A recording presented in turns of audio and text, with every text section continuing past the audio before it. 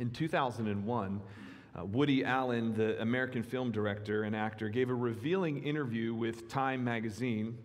When asked about his love life, particularly his highly publicized affair with a woman 35 years his younger, Woody Allen said this: "The heart wants what it wants.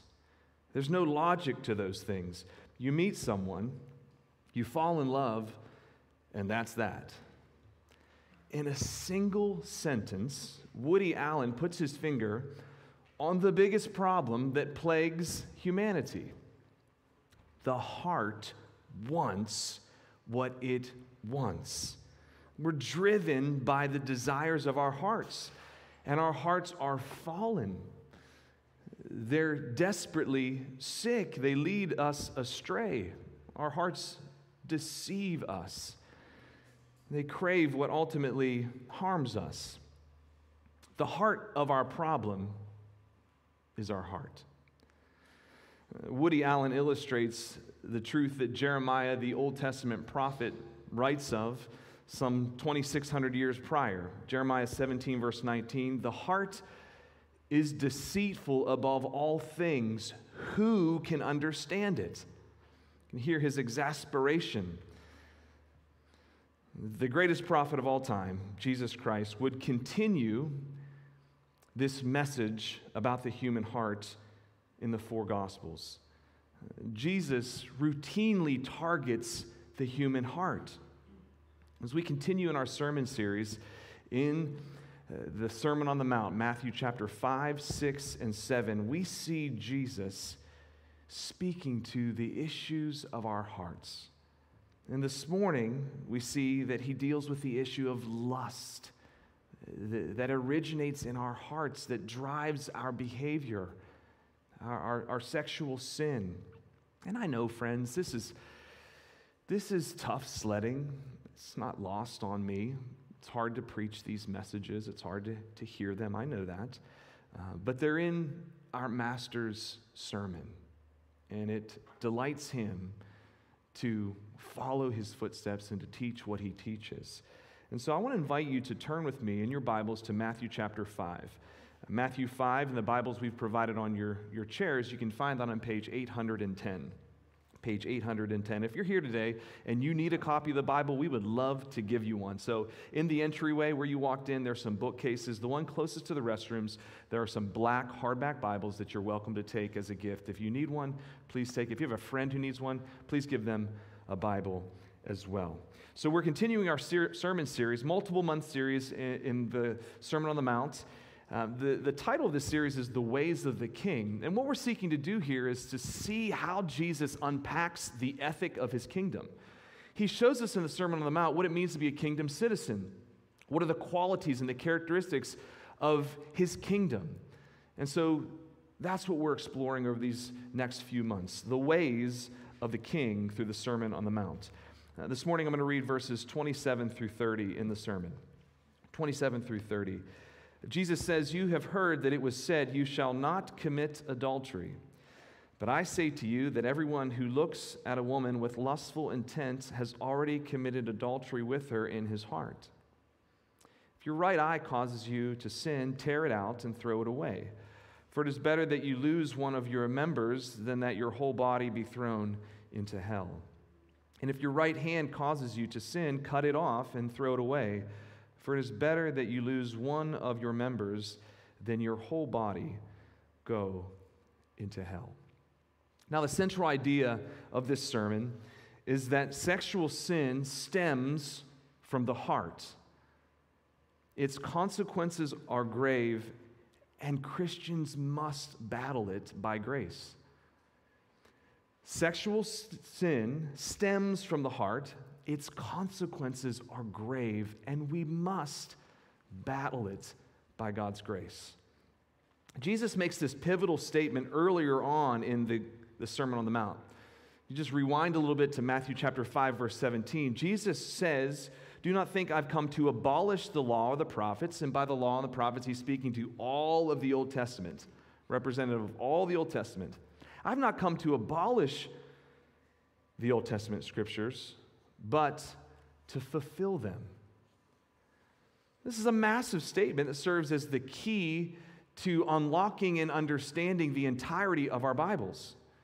What Jesus means is that he came to complete and to clarify God's truest intentions and application behind his word. And so what follows in the Sermon on the Mount are these clarifications that Jesus makes in Matthew 5:21 through verse 48. Matthew 5, verses 21 through 48, Jesus has these multiple statements. You have heard that it was said, but I say to you. You have heard that it was said, but I say to you. 6 times over in those 27 verses, he is clarifying God's truest intent behind his words. So last week, we unpacked the first clarification that Jesus makes on the pervasive issue of anger. This week, we transition to the next big item, and that is lust, the root of sexual sin. Again, this is a difficult topic, but Jesus addresses it, speaking truth in love, conviction and compassion. That's how we have to have hard conversations. Truth and love, conviction and compassion. So 3 parts to this sermon: the heart of sexual sin, the consequences of sexual sin, and the battle for sexual purity. That's an outline that I'm going to follow. The heart of sexual sin, the consequence of sexual sin, and the battle for sexual purity. Again, and the central idea here is sexual sin stems from the heart. Its consequences are grave, and we must battle it by grace. So first, the heart of sexual sin. Jesus says in verses 27 and 28, "You've heard that it was said, 'You shall not commit adultery.' But I say to you that everyone who looks at a woman with lustful intent has already committed adultery with her in his heart." In this statement, Jesus combats the circulating theology of the day among the religious experts of his day, the Pharisees and the scribes, who had reduced the 7th commandment, "You shall not commit adultery," to a mere physical act. You see, the Pharisees and the scribes, they had a surface level, facade-based conception of obedience to God's word. Hey, as long as I get up as close to the line as possible, as long as I don't do the physical act, I'm good. Jesus goes deeper. He speaks to the heart behind the physical act, the heart that drives the behavior. That's what Jesus is after, the heart. Now, he doesn't add to the 7th commandment here. Rather, he shows us its truest and its fullest application. When the Bible refers to the heart, it's referring to the moral control center of human beings. That's the heart. I'm not simply speaking of biology and the beating heart inside you. He's speaking to the moral control center, the spiritual operating system within all of us, that seat, that chair of moral operations that drives our actions. That is the heart, and that's what Jesus targets. You see, even in the Old Testament, God required purity of heart. He spoke to purity of heart. Even in the 10 Commandments, what's the 10th commandment? You shall not covet. You shall not covet your neighbor's wife. What does he do? He's interconnecting, he's integrating all the 10 commandments. They all go together, and they ultimately, the 10th commandment is speaking directly to our heart. You ought not to covet, desire, lust after your neighbor's wife, your neighbor's possession, so forth. God spoke of the heart. Jesus is just helping us to see it in the Sermon on the Mount. Because we have a fine way of just operating on the surface. Jesus says, no, you got to go deeper. You got to go deeper. God addresses purity of the heart throughout the Old Testament. I'll give you a few examples that you might jot down. 1 Samuel 16, verse 7. This is when David is anointed king of Israel. And Jesse parades his first 7 sons, and Samuel's like, not that one, not that one, not that one, not that one. No, no, no. You look on outer appearances, but I'm interested in the heart. And David is a man after my own heart. He looks at the heart. Psalm 19, verse 4. May the words of my mouth and the meditations of my heart be pleasing and acceptable to you, O Lord, my rock and my redeemer. The psalmist is speaking to the heart. Know my heart. Psalm 24, verse 4, I read this morning. Who can ascend the hill of the Lord? He or she who has clean hands and a pure heart. The Old Testament is dealing with deep areas of our lives, the heart. And Jesus just continues this throughout the Gospels. Mark chapter 7, verses 20 and 23. Jesus says, what comes out of a person is what defiles them. For from within, out of the heart of human beings, come evil thoughts, sexual immorality, theft, murder, adultery, coveting, wickedness, deceit, sensuality, envy, slander, pride, foolishness. What an exhaustive list of wrongdoing is. It all comes from the heart. It's not about the surface, it's about the heart. All these things come from within that defile a person. God has the utmost focus and concern for our hearts. And so we must also look within, be honest about our hearts. Now, a key question that we have to ask and answer is, what is lust? That's what Jesus says here. What is lust? Lust is not simply a look, a glance. Rather, it's a focus.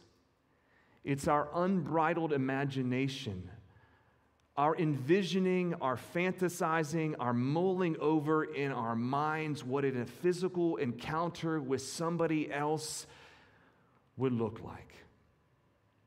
Stewing it over in our minds, a relationship with someone that you don't have.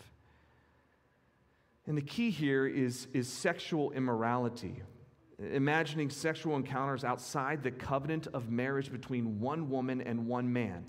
That's how God defines sexual purity. The gift of sex in the holy confines of the covenant of marriage between one man and one woman. That's the sexual ethic of the Bible from Genesis to Revelation. The protected, beautiful confines of the covenant of marriage between one man and one woman.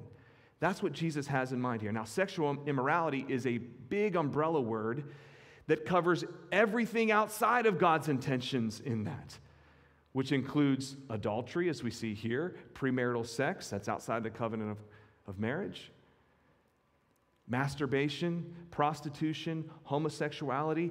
These are all outside of God's design for physical intimacy between one man and one woman, bonded together by the covenant as long as they both shall live. That's what we're speaking here. So lust is the envisioning of something outside of that protected, beautiful confines of the covenant of marriage. It's not just a focus on the physical act here. We've got to go deeper. Jesus is helping us to consider the creative power of our minds. Let me ask you, how has your mind run wild this past week? What have you fantasized about? What have you mulled over in your mind? Our hearts are greatly creative and imaginative in their sinful capabilities. That's what Jesus is targeting. A husband envisioning an encounter, a relationship with a woman who is not his wife, at work, in the neighborhood, at church. A wife envisioning an encounter, a relationship with a man who is not her husband. And I know there's some differences here. I'm going to speak of some generalities. Guys are certainly visually oriented. And so lusting and pornography and looking at our phones and seeing women, that is a common temptation. Women can also be visually stimulated, but often it's more relational. Let me ask you this, ladies, how have you envisioned being in a marital relationship with a better man? Someone who will lead you better. Someone perhaps who's a better Christian. That's what he's talking about. Envisioning what it would be like for someone just a little bit better. That is a consuming desire. That is a kind of lust here. And I know it plays out differently for men and for women, but this is what he's so how has our mind, our imagination run wild with us over a desire, a craving that we have? A man envisioning an encounter with another man. A woman envisioning an encounter with another woman. A teenager envisioning sex outside the covenant of marriage. All of these things are just a sampling of how lust can play out in our hearts.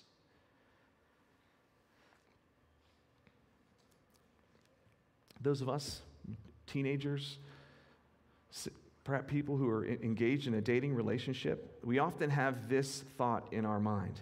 As long as I'm not having sexual intercourse with my boyfriend, with my girlfriend, I'm okay. I'm being obedient. I can do all the other things. I can go right up to the line. As long as I don't just cross into sexual intercourse, I'm okay. How would Jesus respond to that? Well, that's what the Pharisees were saying. As long as I don't do the physical act of adultery, I'm okay. No, Jesus is concerned about our hearts.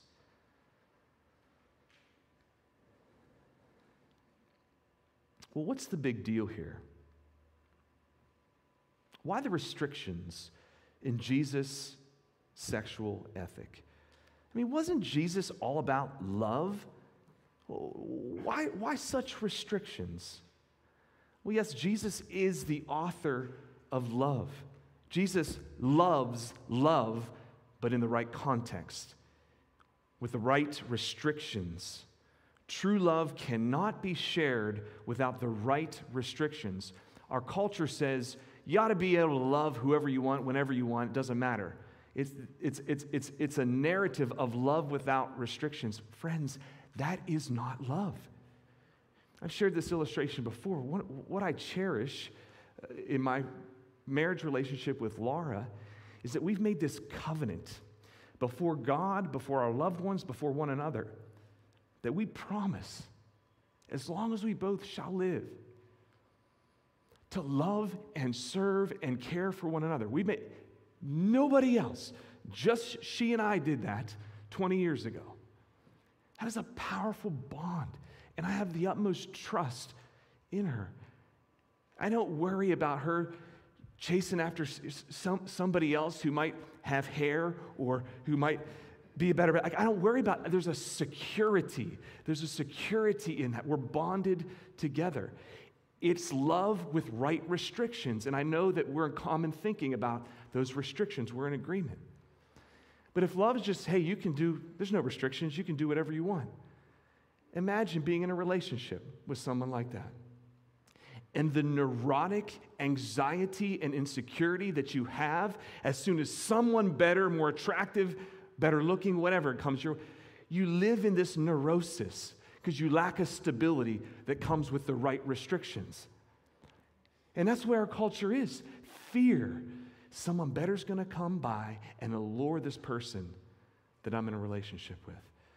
True love can only be experienced with the right restrictions. God gives us these restrictions not to be an angry old curmudgeon, but because He loves us and He wants us to flourish. That's why He gives us restrictions around love and marriage. He knows what He's doing. He's the designer of it all, and we are in our wisest position when we follow His lead and His design. The heart of sexual sin. It's a matter of the heart. Secondly, the consequence of sexual sin. Jesus speaks some weighty words here in verses 29 and 30. He says, if your right eye causes you to sin, tear it out and throw it away. For it is better that you lose one of your members, one of your body parts, that is, than your whole body to be thrown into hell. And if your right hand causes you to sin, cut it off, throw it away. For it is better that you lose one of your members than your whole body go into hell. These are intense words, aren't they? Let's just be clear. These are hard words. Now, Jesus isn't literally calling us to lop off limbs, to gouge out eyes to avoid sin. He's using a rhetorical literary device called hyperbole, which is simply intentional overstatement for the sake of emphasis.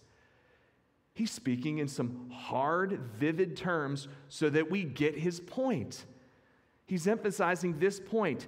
Sin is serious, and we need to take drastic measures to avoid it. That's what he's saying.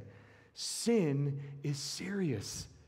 It has grave consequences, and therefore we need to take drastic measures to fight it, to do battle against it. He's using the strongest language to convey the gravity of the situation, because unrestrained sin in our lives will lead to our eternal demise. The gravity of sin necessitates drastic restraints. And that's why the lopping off limb language. It's far better to deal with the temporary difficulty of a missing limb in this life than to deal with the eternal agony of hell. That's what he's saying. That's his line of argumentation. This is a call to purge from your life that which causes you to sin.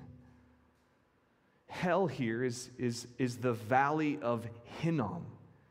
The valley of Hinnom, which was a place just south of Jerusalem, which served as the city dump. And in those days, you burned your trash.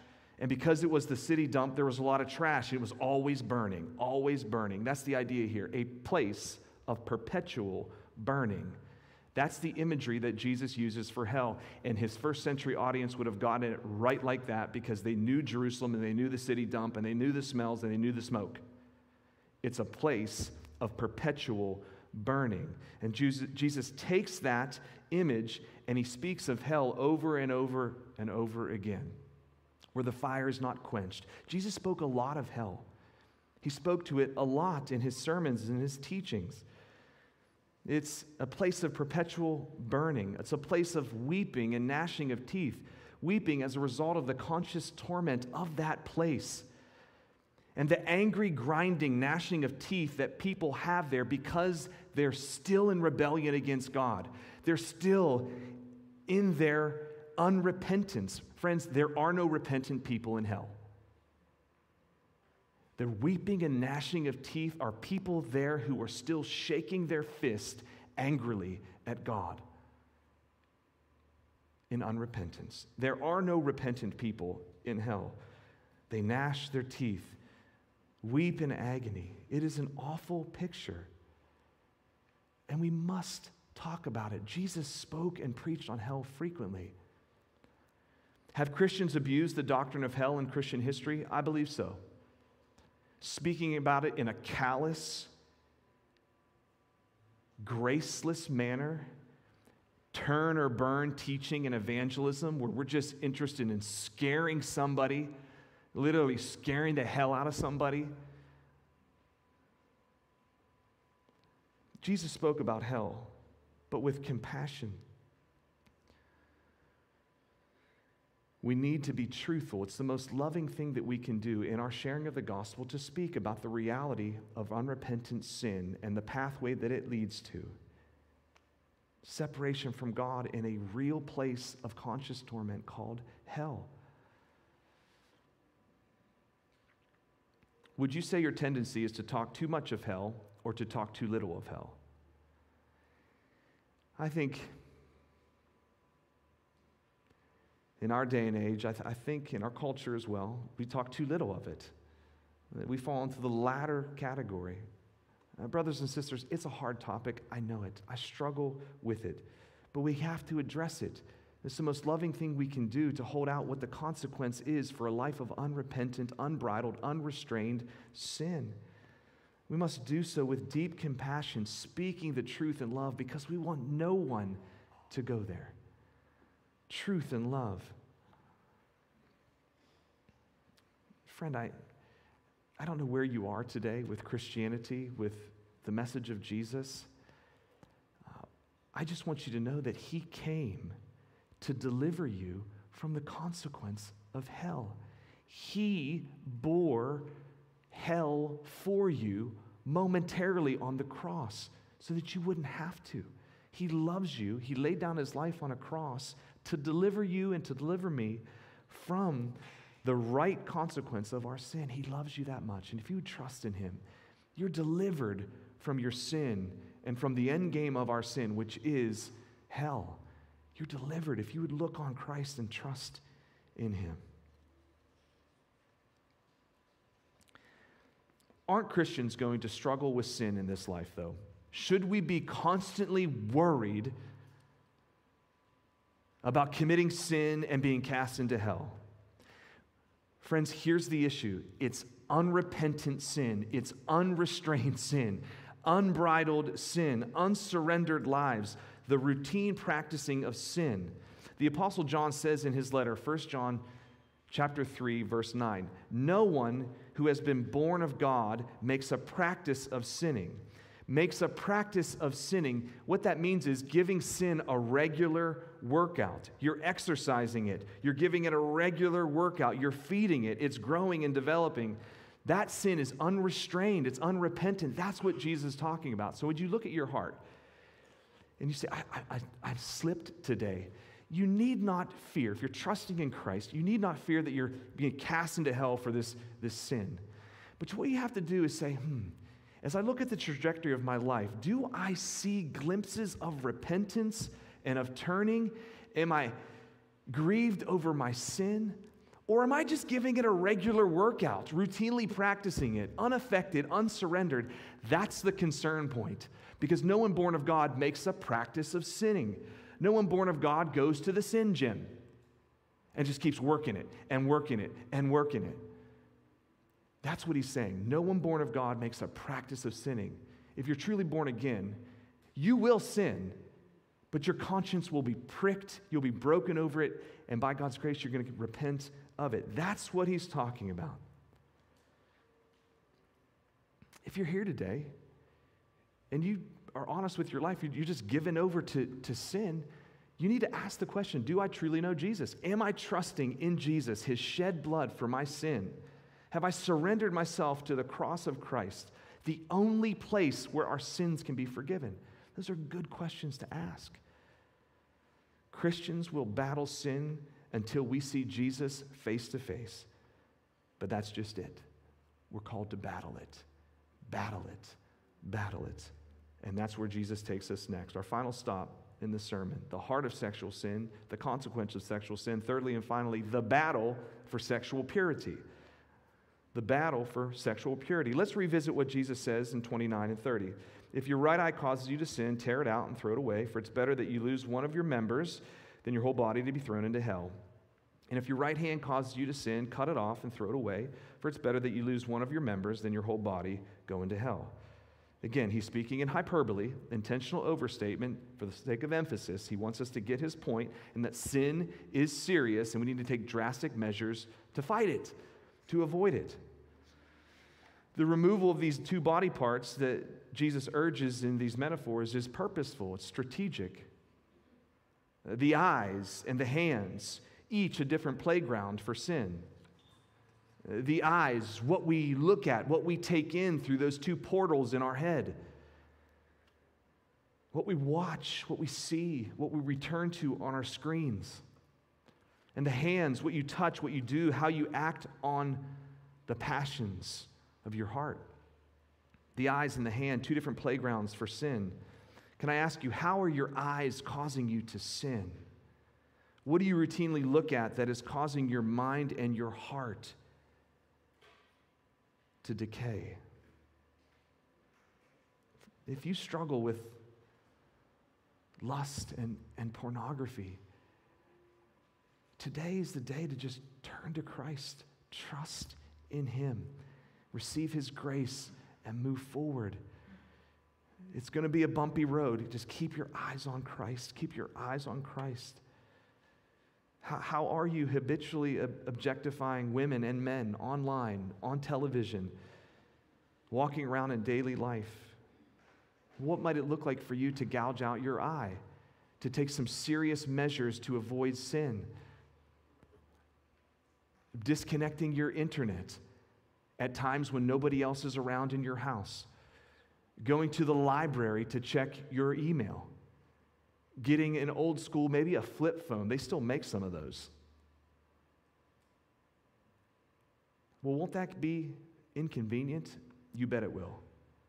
You bet it will. Very inconvenient. But much less inconvenient than letting sin go unbridled and to find yourself in hell one day. That's what Jesus is saying. Well, won't it be hard? Yes. Just like going through life with one eye or one hand. Yes.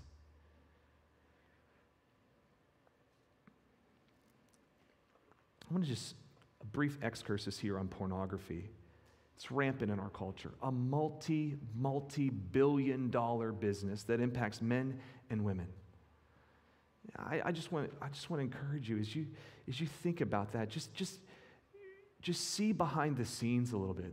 Those actors online in those videos, those are precious people created in the image of God with inherent dignity and value, who have found themselves through probably monetary gain in a business that they may see on the surface as beneficial to them, but is rotting their souls. And when you look, you're objectifying precious people created in the image of God. You're treating them as an object for your gratification. It's dehumanizing to the people that you watch, and it's crushing to you as well. Just see sin for what it is. There's no good in it. There's no good. It's objectifying precious people created in the image of God. Know what you're doing. And I'm just here to tell you, there is a Savior who can deliver you from addiction to pornography and to masturbation and to any other manner of sexual sin. There is a Savior who loves you, who hung on a cross for you, bearing all of your sin and your judgment. Just turn to Him. Turn to Him. Trust in Him. He is sufficiently strong to deliver you and to sustain you. Look to Him. In the local church, brothers and sisters in Christ are called to have a familial, protective bond. And I just want to speak to relationships among men and women here in this church or in any other church that you go to. We have something powerful. We're called brothers and sisters in Christ. And how I see my sister, Heidi, I love my sister. I have two sisters, Heidi and Kristen. I'm an older brother. I'm called to protect them, not to abuse that relationship, to look after them. That's the kind of familial bond that we need to have for one another. So as you think about interactions, men, are you looking out for the women in this church? Or are you lusting after them? Care for them. Pray for them. Minister to them. Women, are you ministering to the men in your lives? I mean, just be, application, be thoughtful about how you dress. There's a reason the Bible speaks about modesty. It's healthy for local churches. And I understand that some Christian traditions have taken that way overboard. I'm just saying, be thoughtful. Be thoughtful about how you dress. It's a good thing. And I also want to caution against this culture sometimes in churches where men and women can't meet together.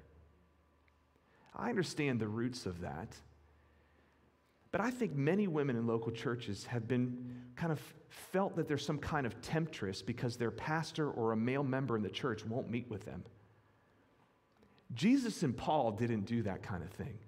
Jesus ministered to women. Paul ministered to women. Now, we need to be wise when we meet and where we meet. But brothers, you need to be able to have a conversation with a sister in Christ over a cup of coffee in a public place or in the lobby of your church and not make her feel like, oh, I can't do that. I'm not going to do that. Just be thoughtful about how you interact. I think because this pendulum can swing too far the other direction. We need to guard each other. But men are called to minister to women. Women are called to minister to men within the bonds of the familial bonds in the local church. Be thoughtful. Be wise. Minister to each other. Pray for each other. Guard the heart of one another. Sexual sin stems from the heart. Its consequences are grave. Christians must battle it by grace.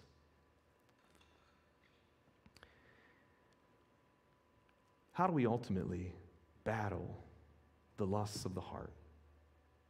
How do we battle the allure of the eyes?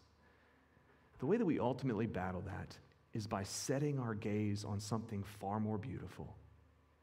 The author of Hebrews writes this: "Therefore, since we are surrounded by so great a cloud of witnesses, all the saints of old in a big auditorium cheering you on to live well in this life as a Christian." That's the imagery. A whole stadium full of people cheering us on to keep running well, keep running well, keep running well.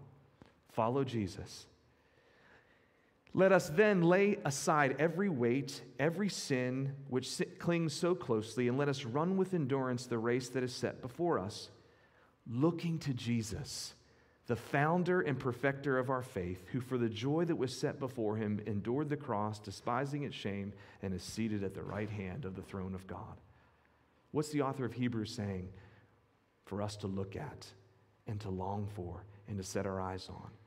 Fix your eyes on Jesus, the most beautiful one, the most beautiful face to look at. Look to Jesus. He's far more beautiful than anything else that will tempt you and allure your focus in this world. Fix your eyes on him. He's the one who endured the cross for you. He's the one who loves you. He's the one who saves you. He's the one who sustains you on the path of purity. Let's go to him in prayer. Lord Jesus, we thank you for this day. We're thankful for your word, for your grace, for your truth. Help us to hold it tightly. Lord, I come to you as a fellow struggler of sin with lust in my own heart. I confess that to you. Ask for your strength and grace to deliver me. Help me to set my eyes on your beauty. Lord, brothers and sisters in this room battling sexual sin and lust, there's only one who can help us, and it is you. God, I pray for some who are bothered by this teaching, your sexual ethic. God, I pray that you would help those friends continue to explore the truths of the Bible, not to just write it off because it doesn't make sense or because it's offensive. Help us to walk alongside these friends, sifting through the truths of Scripture. And Lord, would you enlighten eyes and minds with your truth that we could truly know you.